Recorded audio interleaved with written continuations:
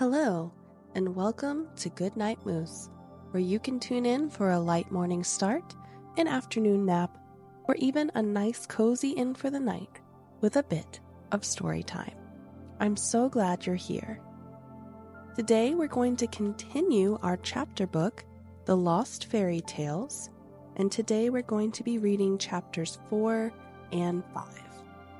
Let's settle in, breathe deep, and dive into our story. Chapter 4: A Less Than Ideal Situation. Seb led them back to the main hall. A table and a microphone had been set up on a sturdy platform at one end of the hall, and rows of chairs faced it. On top of the table was an enormous book bound in ruby red leather beside an old-fashioned ink pot, complete with a feathered quill. Librarians had nearly filled up the rows, but Seb ushered Granddad, Grandma, Tilly, and Oscar to reserved seats near the front. As they sat down, Tilly couldn't help but notice the way everyone turned to look at them, undisguised suspicion on many faces. Was it her or her grandparents who were attracting such distrust? Or all of them? Considering our part in the whole Enoch chalk debacle, I'm surprised we're up here at the front, Granddad whispered. All the better to keep an eye on us, I'm sure, Grandma said. You know how it is, Zeb said. Tradition always wins out. And tradition states that any living former librarians are guests of honor at inking ceremonies. And I imagine that if you don't bring chalk up, no one else will. People are happy to let Amelia take the fall for this. It's easier to blame one person than to think about what's really happening. Tilly was distracted from people's suspicious glares when she noticed a young man emerge and stand just behind the platform, eyes closed, talking to himself under his breath. He had neat, white blonde hair and was wearing a navy blue suit with a librarian cardigan underneath the jacket. He looked very focused, and Tilly could only imagine it was Melville Underwood, the man who Amelia and Seb were so wary of. Behind him, talking to each other amiably, were a very old man with a silvery beard that curled its way around to his shins, and a middle-aged woman in a wheelchair wearing all black. As Tilly watched, a librarian came up behind Melville and startled him out of his meditations with a tap to the shoulder. She spoke quietly to him, gesturing at the microphone, and Tilly saw a flash of irritation cross his face, quickly replaced by a warm, polished smile. She nudged Granddad. "That's him, isn't it?" she asked. Granddad looked up and nodded. "And the man with the beard is Ebenezer, and the woman is Catherine," he said as the three candidates and Amelia came and sat facing the audience. Amelia kept her head held high, her brow furrowed. The crowd hushed as one, as if responding to an invisible signal, and only the occasional creak of wooden chair echoed through the hall. A man who looked like he worked in a bank rather than a magical library climbed the steps onto the platform and tapped the microphone hesitantly, causing a shriek of feedback to bounce around the room. The audience grimaced, and the man blushed. "That's Cassius McCrae," Granddad whispered to Tilly and Oscar, Chief Secretary of the Underlibrary. Cassius didn't apologize, just glared at the microphone as though it were personally trying to undermine him. He cleared his throat. Right, he started. "Well, we are gathered here today for the inking ceremony. This is a slightly unusual situation due to the, circumstances. As you all know, our former colleague Enoch Chalk was revealed to be, a fictional character from a source edition. He had been working here undetected for decades, trapping anyone who discovered him in books that he had tampered with. It was a less than ideal situation. Miss Whisper, our former head librarian, had her suspicions about his true nature and decided not to share them with us, her colleagues. We believe that decision makes her, unsuitable for that esteemed role, and she has been relieved of her duties. We thank Miss Whisper for her service to the British Underlibrary, and we have offered her another, more suitable position here should she wish to remain and make amends by helping us discover the whereabouts of Mr. Chalk. That investigation is ongoing, and we are confident it will be resolved satisfactorily. We will, of course, keep you updated, as is our duty. Throughout this, Amelia kept her chin in the air with no trace of penitence on her face. Tilly felt as though she wanted to applaud her or run up and hug her or do anything at all to show her that she was on Amelia's side. And there it was again in her head, the idea of sides and of having to be on one. Well, Cassius continued, this, of course, means we must elect a new librarian, and we have had three candidates put themselves forward, and despite their, shall we say, current status, it is in our statutes that anyone who is eligible may speak to us. So, we will hear from all three, and there will be the opportunity to put questions to them, and then, as is tradition, we will have a private ballot to determine Miss Whisper's successor. So, shall we start with our dear friend Ebenezer Akbaranta? A librarian behind him coughed, and Cassius corrected himself. I mean our colleague, Ebenezer Akbaranta. The old man with the long silvery beard took to the stage, a warm smile on his face. My friends, he began, for we are all dear friends here. I stand before you an old man, but one who wishes to unite us all under the principles we hold so dear. We are in a time of confusion and tumult, but it needn't continue. We care for a magical and important thing here, and we are being distracted from our purpose by infighting and egos. We must continue our work to prevent the closure of bookshops and libraries, while also working to protect ourselves and our community, two goals that can be achieved in harmony. I believe at this juncture my long past here at the Underlibrary and proven dedication to our goals make me the steady hand we need to steer us through this time. I have worked with you all for many years, and I hope that my experience speaks for itself. Thank you, friends. Any questions? Cassius said, and hands sprang up. Ebenezer, what are you going to do about Enoch Chalk? A voice said. I shall, of course, be working with Amelia to find out where he has gone But, interrupted the voice, I think, or rather I know, there are others here who believe that librarians should be tested to ensure we are all who we say we are. No, Ebenezer said, sounding surprised. I haven't heard that. What do we have without trust in each other? Look where that's gotten us, another voice said in a stage whisper, and Ebenezer started to look slightly flummoxed. Enoch needs to be dealt with, of course, my friends, but there are bigger things at play, he said. The waning of book magic as bookshops and libraries close, the erratic readings we're getting from fairy tales. Let's hear from Melville Underwood, a woman cried. He's been inside the fairy tales after all. Now, Cassius said, it's Catherine's turn next. Let's just leave it here with Ebenezer. Ebenezer walked off stage a little wobbly, clearly taken aback by the mood in the room, and was replaced by the woman wheeling herself up the ramp onto the stage. That's Catherine Caraway, Grandma whispered. Fellow book wanderers, Catherine said, sounding confident and warm. For too long, we have neglected our primary reason for existence and have been mired in bureaucracy. I want to lead an underlibrary that is focused on book wandering. What we need to do is contact the archivists. Billy could hear tutting spread through the room and even a few derisive laughs. We have abandoned them for too long.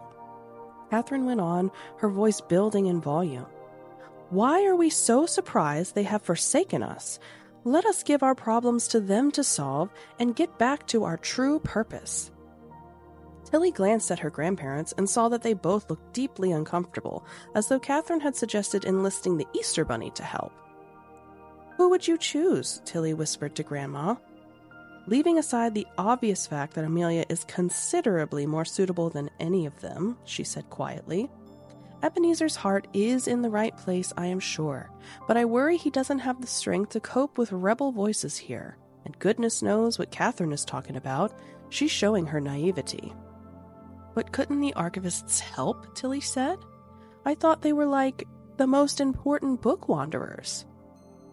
Trusting in the archivists is like relying on a unicorn to come and grant you wishes to solve your problems, Grandma replied. Maybe Melville will be better? Tilly whispered, stealing another glance at the man who was watching Catherine field increasingly angry questions with a look of sincere, polite interest on his face. We shall see, Grandma said, and then they were shushed by someone sitting behind them. Catherine wheeled her chair down from the stage and Cassius took the microphone again, looking very unsettled. Amelia tried and failed to keep a slightly smug expression off her face. Right, well, Cassius spluttered. Let's just remember we're all colleagues, shall we? So, where were we? Yes, well, finally, we have our rather last-minute candidate. A long-lost wanderer has unexpectedly returned to us and has put himself forward, which he is absolutely permitted to do. Some of you who have been here a while will remember our colleagues, the Underwood twins. Melville and Decima were book wanderers in the field, putting their own lives on the line to explore the limits of our stories in fairy tales. When they vanished without a trace, we believed they had made, well, the ultimate sacrifice for their work in some of our most dangerous stories. But a miracle has occurred, and we are encouraged by the return of Mr. Melville Underwood. Cassius climbed down from the platform, and Melville Underwood took the stage. The silence in the room was absolute, and Tilly found herself leaning forward, eager to hear what he would say. My friends, Melville started. His voice sounded as though it had been dipped in honey. I am so grateful to have found my way back to you. I have endured years balancing on the brink of survival in the fairy tale worlds alone in my grief for my poor sister Decima. The thought of coming home to my British underlibrary family has sustained me. Although I have come close to the most dangerous elements of book wandering, my experiences have not diminished my love for it. Indeed, they have, if anything, deepened my respect and awe for the book-wandering magic we are so fortunate to use. But that magic is by no means guaranteed, and I have witnessed firsthand and learned from my esteemed friends here that there are signs this precious magic is becoming unpredictable. At this time, we need to band together and protect book-wandering while we still can. He looked around the room, assessing how his words were going down, his eyes lingering just a second too long as he noticed Grandma and Granddad. British book wandering has long been at the heart of the whole global community, and we must keep it this way, he continued. Now that the fairy tale lands are increasingly unstable, I fear whatever is causing that will spread to our other stories. We must be vigilant. I, as we all should be, am grateful to Amelia for her work leading our community for the last decade, but the time has come for a different approach. We simply cannot allow incidents like the Enoch Talk disaster to happen. It has threatened the very principles by which we live. I would ask us to unite. Unite in the face of instability and threats to the power and sanctity of our stories and the British Underlibrary itself. I agree with both of my esteemed colleagues. Ebenezer is right that we must come together, and Catherine raises important points about our core purpose. I am grounded in both of these principles, but I hope that my time in the fairy tale lands on the front line of our storytelling has given me the clarity and purpose needed at this moment in our history. We have such wisdom and experience among our fellow British underlibrarians. As well as Ebenezer and Catherine, I understand that while I have been away, some of our colleagues have been diligent in their research into the best ways to preserve and protect book wandering under the ancestral name of the Bookbinders. If I were so fortunate as to be elected, I would be honored to work alongside them and you all to unite us in the most effective and efficient ways of ensuring characters and book wanderers are less likely to go astray. He smiled to the crowd, like they were all in on the same joke. Now I'll be happy to answer any questions you may have, he finished, and I appreciate you will have many. A round of polite, appreciative applause rippled across the hall, and Tilly saw a flicker of anxiety run across Amelia's face. "Thank you, friends," Melville said graciously. Grandad raised his hand. "Tell me, Melville, why are you the right person to lead now?" he said, "when you have not been with us for so many years. Could you not stay and learn and observe and look to take the helm in the future?" Grandad's voice was ice-cold despite the politeness of his words. "Well, Archibald," Melville said, smiling at Grandad, "I believe that I can offer much to the Underlibrary as I have just set out. But there is one other thing, something that I had not planned to mention, as it should not have any bearing on the election here today. But as you have forced my hand, Archibald, and in answer to your excellent question, let me share something with you now. I come to you not just armed with information about how we can save our beloved fairy tales, but also with incontrovertible evidence as to the whereabouts of Enoch Chalk." Chapter 5. Something Strange is Afoot. There was a second of absolute silence before the room erupted into chaos. People were gesturing wildly and shouting over each other. Melville simply surveyed the crowd with a look of complete calm on his face. Tilly felt cold all over and saw Grandma and Grandad exchange ominous looks. "Now see here," Cassius spluttered into the microphone. "That's quite a thing to claim, Melville. What do you know? You are obliged to share it with us. You must see that." "Of course," Melville said, quieting the crowd with one hand raised. "I did not want to sway the feelings of my colleagues at this delicate point. That is the only reason I did not mention it before. But I am eager to share what I have learned with you all. While on my travels searching for a way back from the fairy tale lands, I happened across several characters complaining of a man being discourteous and poking around, asking questions. I attempted to find him myself, assuming he was a book wanderer seeking a way home. 'What proof do you have?' a voice from the back called. 'Will you permit me a moment?' Melville asked Cassius, who nodded helplessly as Melville slipped off stage and returned a few moments later with a cardboard box in his hand.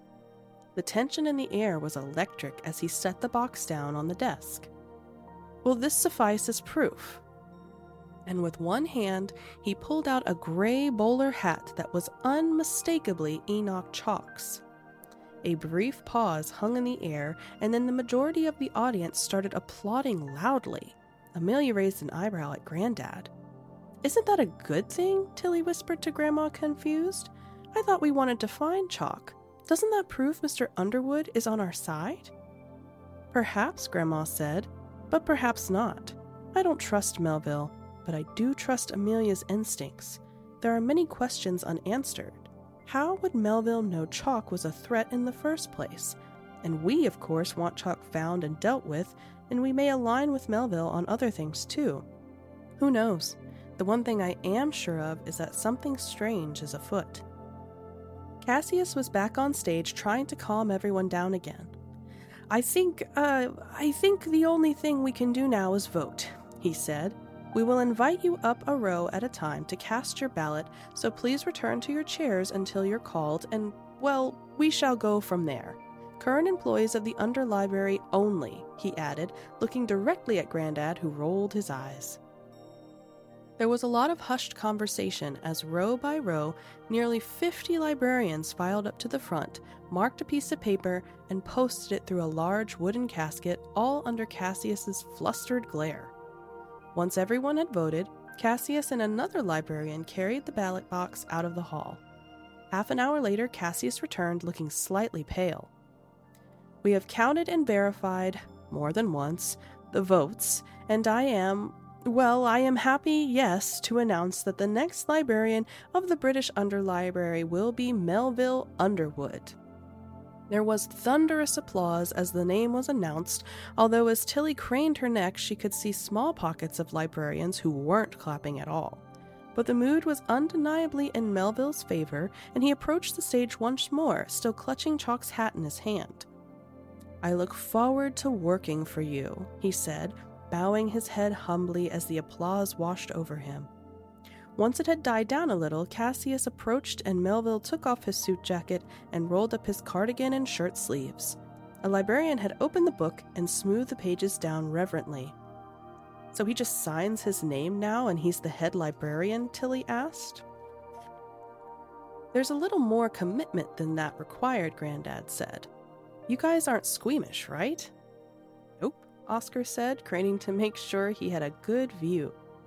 Cassius stepped forward and looked at Melville, who gave a firm nod and held out his hand for the quill.